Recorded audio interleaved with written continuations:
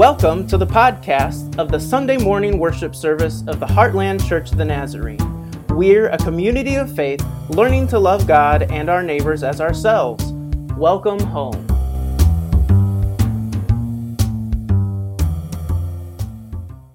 Today's sermon text is from Luke 9:28 through 36. The passage will be on the screen for you, or if you like, please turn to Luke in your Bible. Now, about 8 days after these sayings, Jesus took with him Peter and John and James and went up on the mountain to pray. And while he was praying, the appearance of his face changed, and his clothes became dazzling white. Suddenly they saw two men, Moses and Elijah, talking to him. They appeared in glory and were speaking of his departure, which he was about to accomplish at Jerusalem. Now Peter and his companions were weighed down with sleep. But since they had stayed awake, they saw his glory and the two men who stood with him. Just as they were leaving, Peter said to Jesus, "Master, is it good for us to be here? Let us make 3 dwellings, one for you, one for Moses, and one for Elijah," not knowing what he said. While he was saying this, a cloud came and overshadowed them, and they were terrified as they entered the cloud.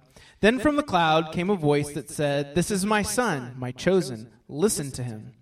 When the voice had spoken, Jesus was found alone, and they kept silent, and in those days told no one any of the things they had seen.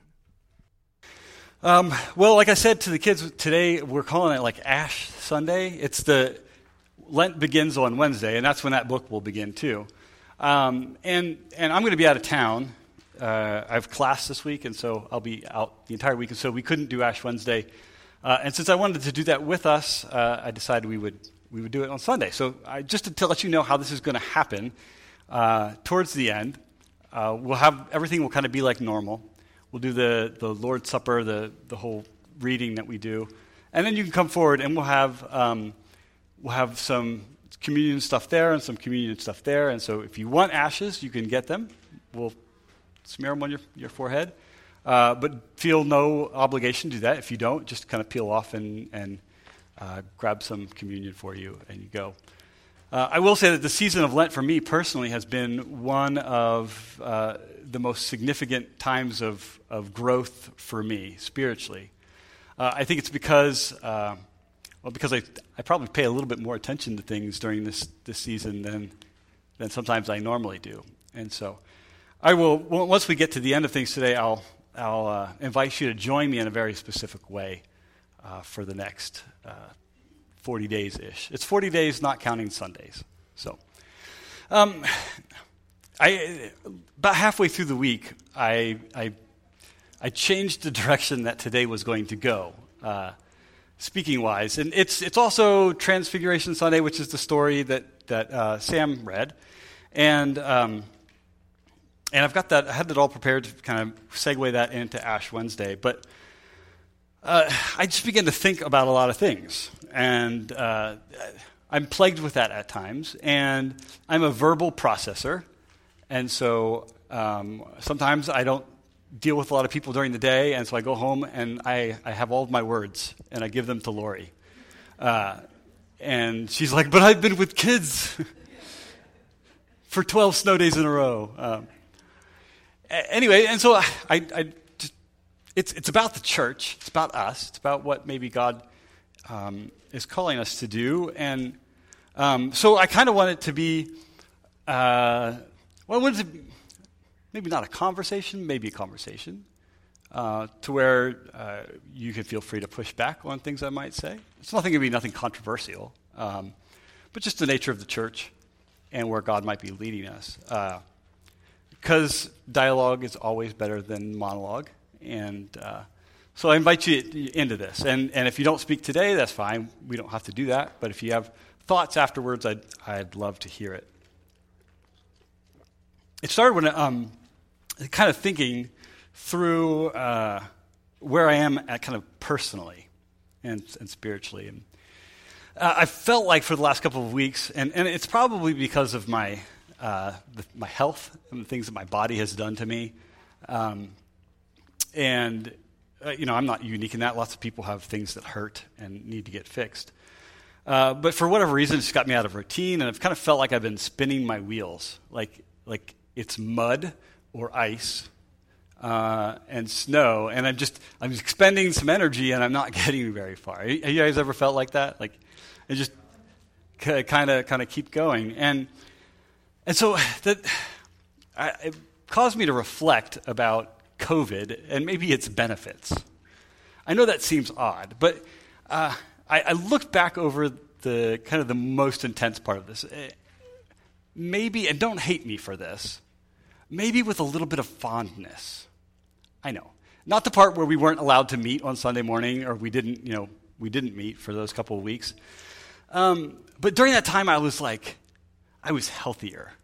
Like, I ate better. I slept better. I had lots of more time with my family. And I don't know, it was a good time, and I came out of that, oddly enough. I know some of you gained weight during COVID, but I lost like the last 5 pounds I was looking to lose. And so, I don't know, it just felt good, and I kind of contrasting that to where I feel like right now, and I was like, well, I kind of wanted to go back. I don't, right? You're shaking your head. I don't. I can't wait till, like, masks aren't a thing, or we're not afraid that Aunt Susie's going to die if she gets COVID. And so, but it kind of made me think about what's the church's role in our life, and does it help us to be better Christians sometimes, and does it not? I promise you there's a connection here that's right in my head. I may not be articulating it quite right. Anyway, that whole kind of thing has got me thinking about church. And so it made me think about what used to work in church and maybe what still might in some places. I think it used to be that if you built a really great facility, that lots of people would come. Or if you had the right kind of programming, you could attract a whole bunch of people to your church. It used to be maybe that if you sang it good enough. Now, by the way, I think our music is better than anybody else's around. Just so you know, thank you for Sam. He's so great to work with. It used to be like if you had the right music, then they would come. And maybe even if you had the right preacher, they would come and see this amazing spectacle that we call preaching. And for sometimes that works, and in some places I think it still works. By the way, I'm going to speak in some generalities, and maybe in a little bit of hyperbole. Just know that I realize that there's a balance that needs to happen in some of the things I'm going to say. Right? Balance. Tension on either side. So if you build it, they will come. If you preach it, they will come. If you sing it, they will come. If you program it, they will come. And I think there's reasons why the church has ended up that way. But I don't think that's necessarily how it should be. I think it also used to be that the church used to be like the hub. If you grew up in the church, it was this way. And maybe not even so. The church used to be the hub around which everything revolved. Certainly true for my life, and I was talking with Sam, and he felt that way too. So it was the center of my social world. Like I had friends at school, but I had church. It was the center of what God was calling us to do. So if we could do anything for God, it was to come to church and do the things that church was doing. It was the center of our evangelism, right? And so it was taught from a very early age that if you were going to have an impact in the world, then you needed to invite people to church, because we would get them saved at church. And looking back, I did two things in high school. I worked at Yoder's Country Market grocery store, where I did every job imaginable except butcher. Everything from stocking to cashier, photo things. Anyway, I did that, and I went to church. And I had friends at high school, in school, but Yeah, that's it. And consequently, I don't really talk to any of them now, which I think is kind of sad. Lori and I had vastly different experiences in this kind of way. But I wonder if the church shouldn't be the hub. Don't get me wrong. I want you to come to church. This is where this balance is happening, right?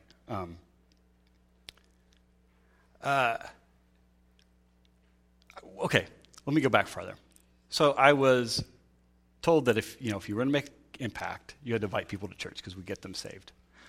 And I think it developed for us and maybe for other churches that if you were going to do anything good and right in the world, it needed to involve the church. So if you were going to have a social party, the church needed to plan it so we could all be together. If you were going to do any kind of ministry work, well, the church had to be the one to put it on. And if you wanted to facilitate relationships between people, well, you didn't invite them over to your house. You asked the church to hold a potluck, and that's what happened. And people, that's how you facilitated. And it became this thing that, okay, so I'm baggage, right? I'm just telling you my experience of some of these things and what I hope we're not. And we're not, right? But I think sometimes we fell into the trap that we believe that the church had to facilitate everything. And I think, I don't think that's how it should be.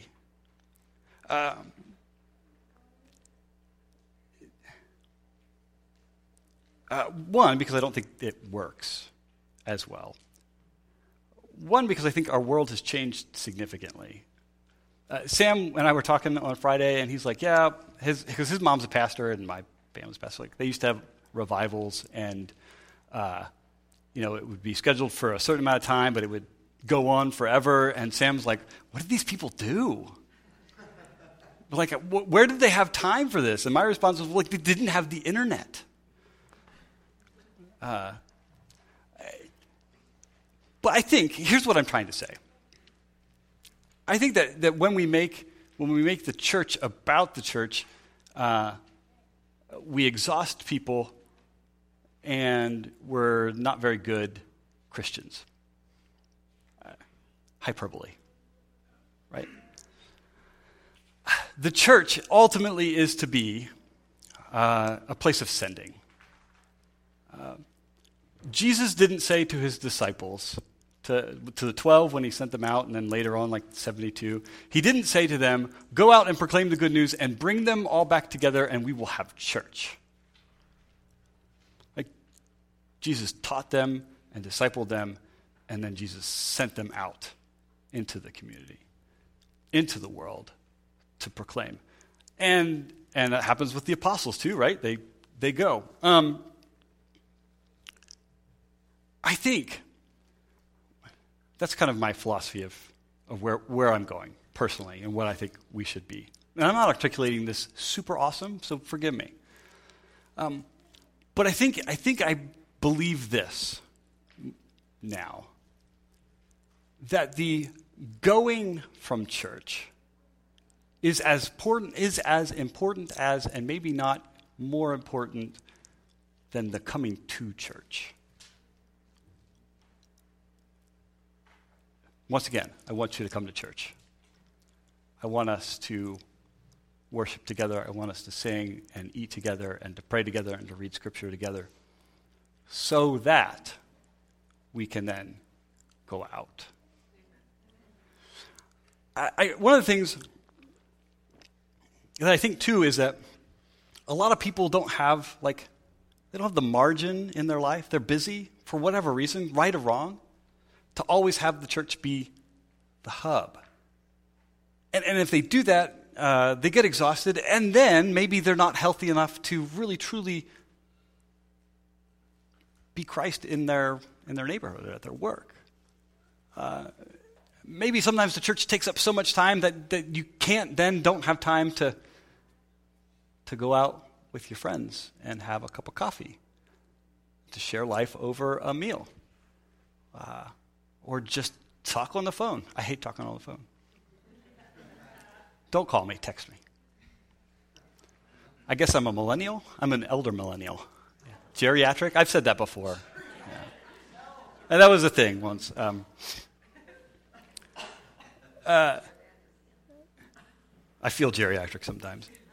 Okay, so I was going over my notes for this next class, and this one book, a couple of things jumped out at me. I think it was kind of a history of mission in the church all over the world.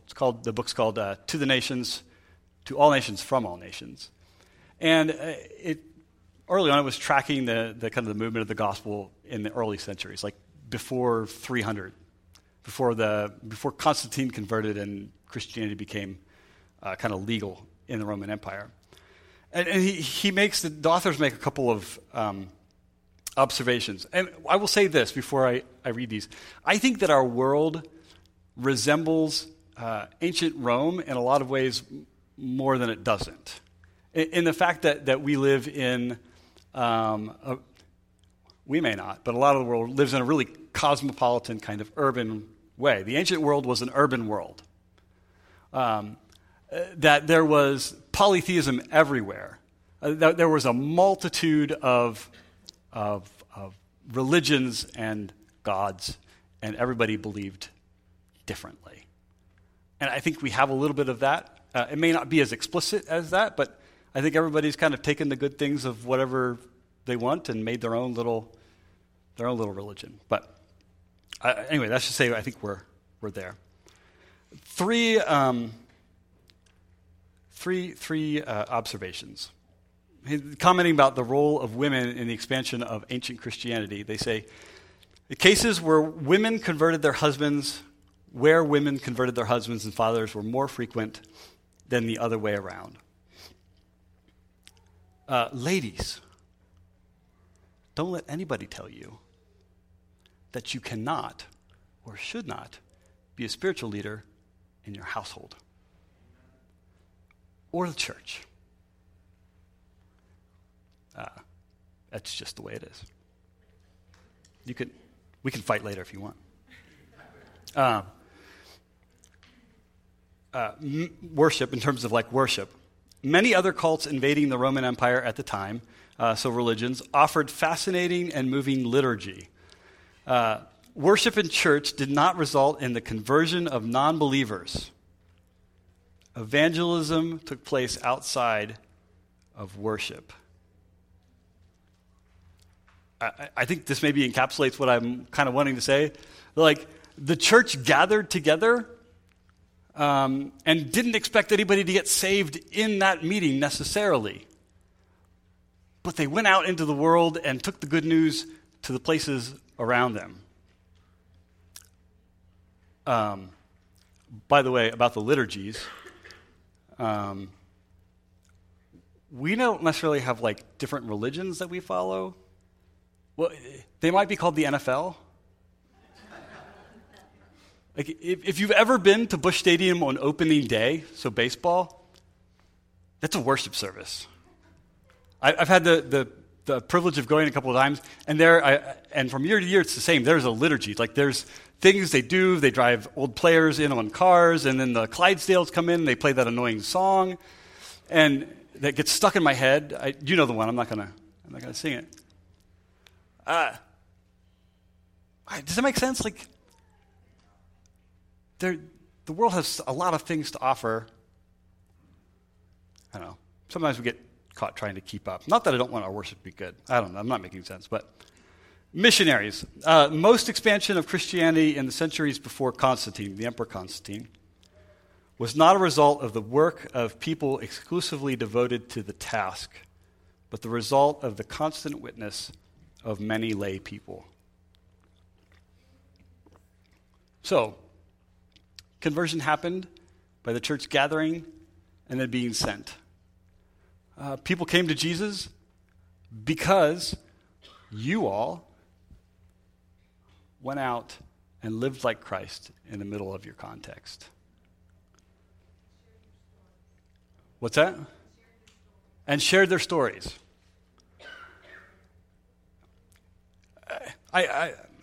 I struggle with saying some of this because the question might arise, well, what do we need you for?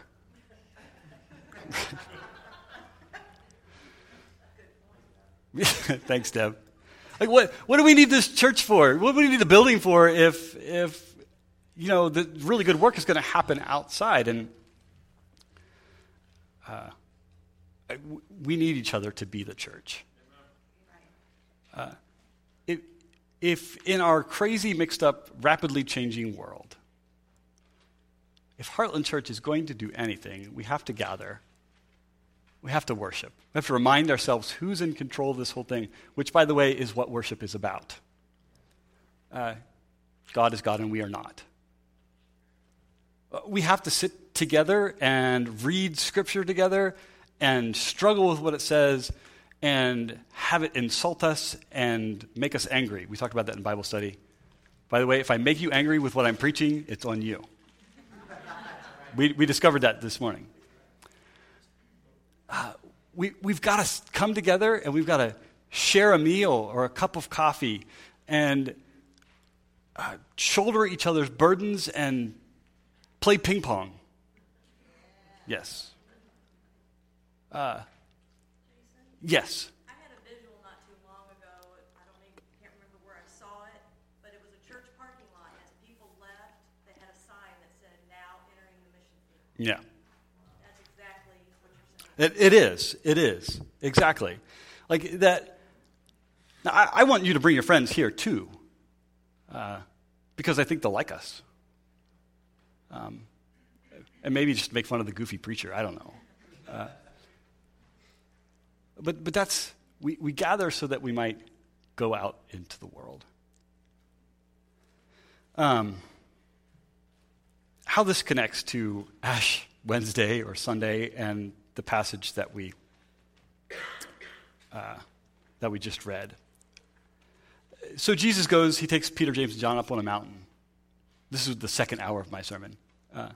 He takes them up on the mountain and they pray a little bit, and then the disciples are tired, so they kind of half fall asleep, and when they wake up, Jesus is talking with Moses and Elijah.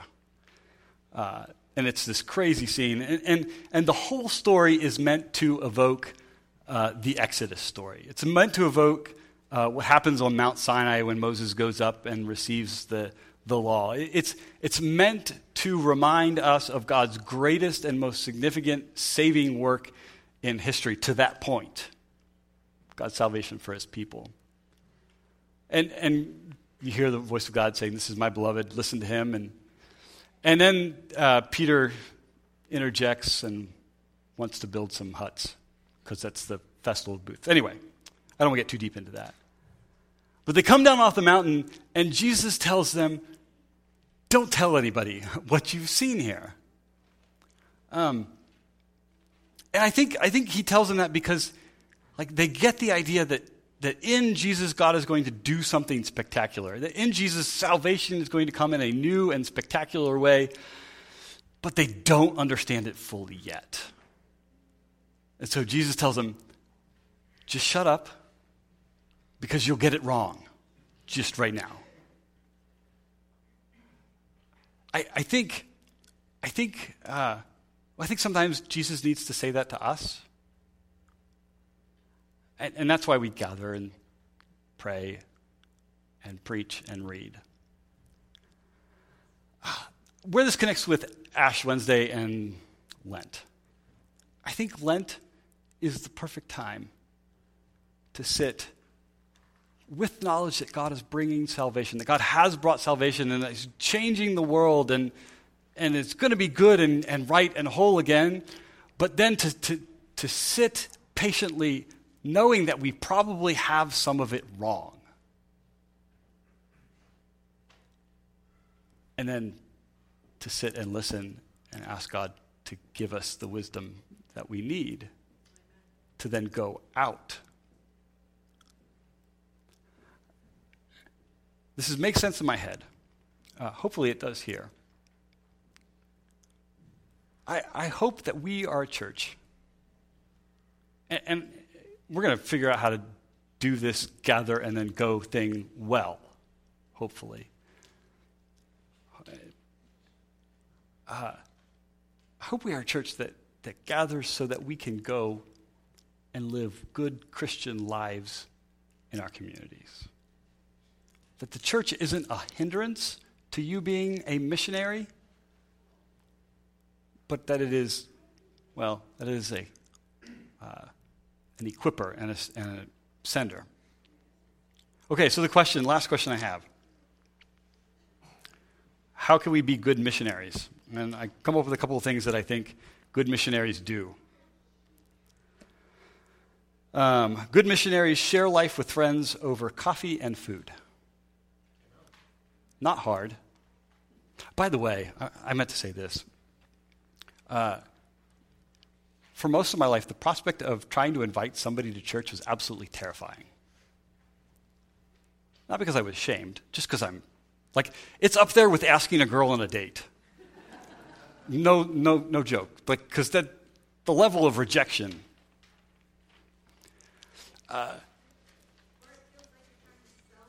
Yes, or it feels like you're trying to sell them something. And I think part of what the church did was then, okay, we need to create events that make it comfortable for people to invite their friends.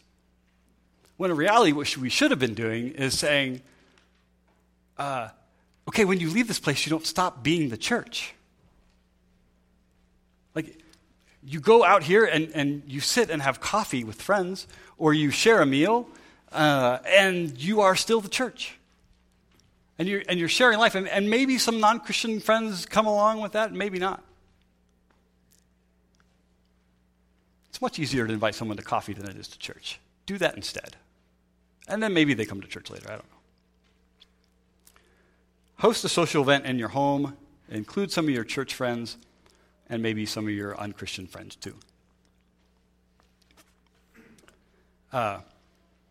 Food is a wonderful thing. Some of you have a spiritual gift of food, of making it.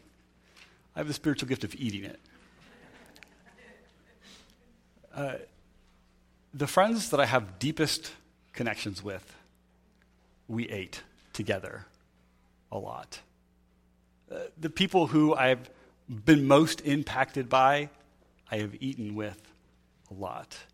The people who have helped me grow most significantly, I have eaten with a lot. If you want to be a good missionary, go out to eat. Or have them over. Second, next thing, be authentic. And by that I mean be yourself, and the fact that you are who you are and that God is working on you and you are not yet perfect. That you don't need to be overly Jesus-y. I really wanted to show this video, and maybe I will. Maybe I'll just post it on Facebook. But it's an overdub of an old Jesus movie, and Jesus stands up, and it's the hometown sermon. Well, no, it's the one where he casts out a demon. Anyway, and Jesus is like, "Welcome to the first Christian church." He kind of talks like that. And you can be good Christians by wearing T-shirts with my face on it and having a beard. It's funny. I find it hilarious. You may not. You may be offended by it. I don't care.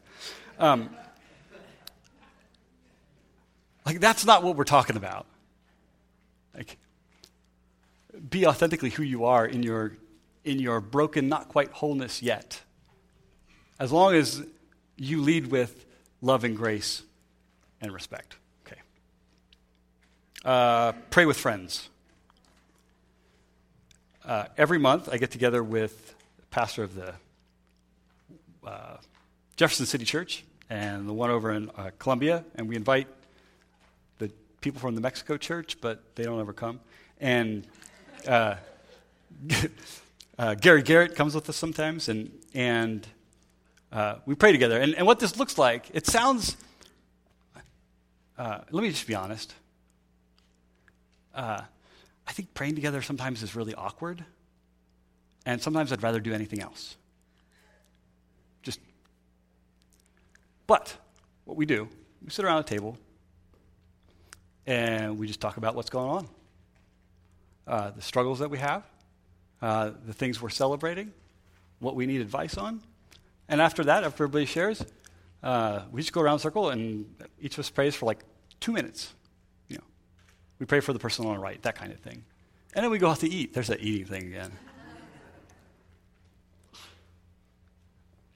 And I think we're better together, and I think our churches are better for that, and pray with friends. So if it means that you get around and you have coffee and you sit around pastries and whatnot, and you share about your joys and your concerns and the things that are good and the things that you're looking forward to, and then maybe you silently pray or out loud pray for each other, and it doesn't have to be long.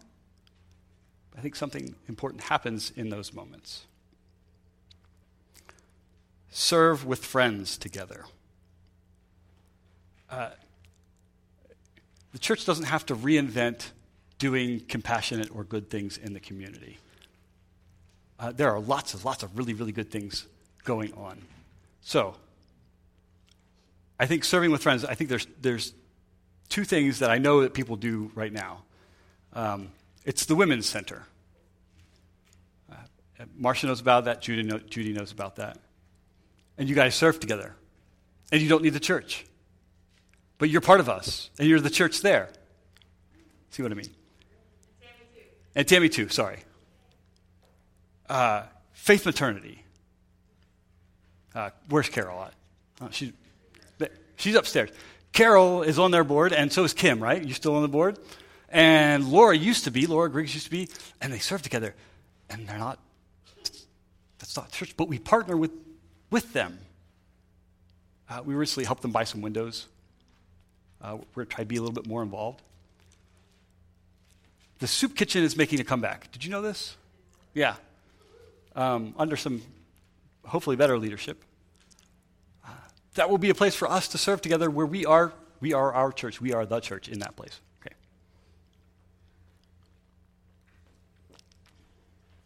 So those are just some ways. There are other ways for you to be a good missionary. What I want us to do, what I'm going to do this Lent. So it's traditional Lent to kind of give up something, and sometimes we just make it about that and not like adding, a deepening of our relationship. I don't necessarily want you to give up something this Lent. I'm not necessarily going to give up something this Lent. What I am going to do, hopefully, and what I invite you to do too, is to, maybe I stop doing something, but maybe I rearrange my life just a little bit so that I might have more time to sit and pray. That I might have more time maybe to sit with friends and pray, or have coffee with friends and pray, or to eat meals. And I think our prayer needs to look like this.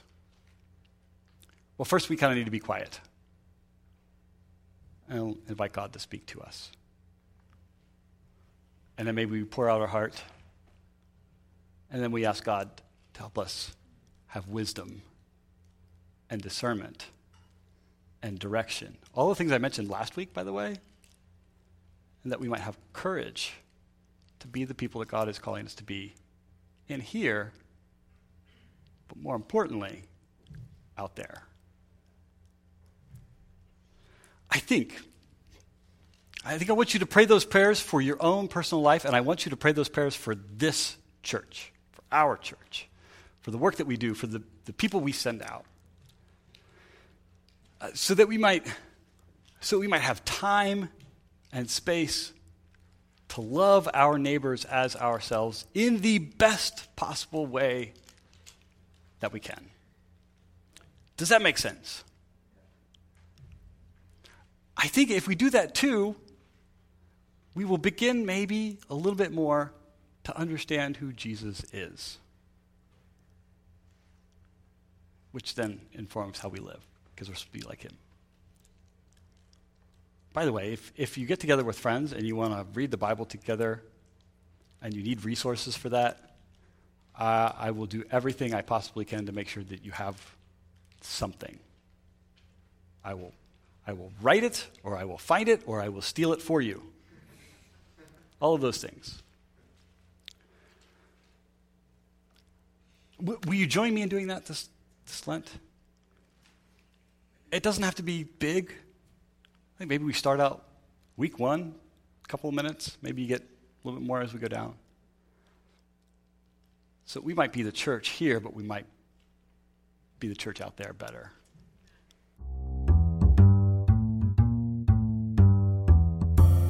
Thank you for listening to our Sunday morning worship service. For more information about the Heartland Church of the Nazarene, please visit heartlandnaz.org.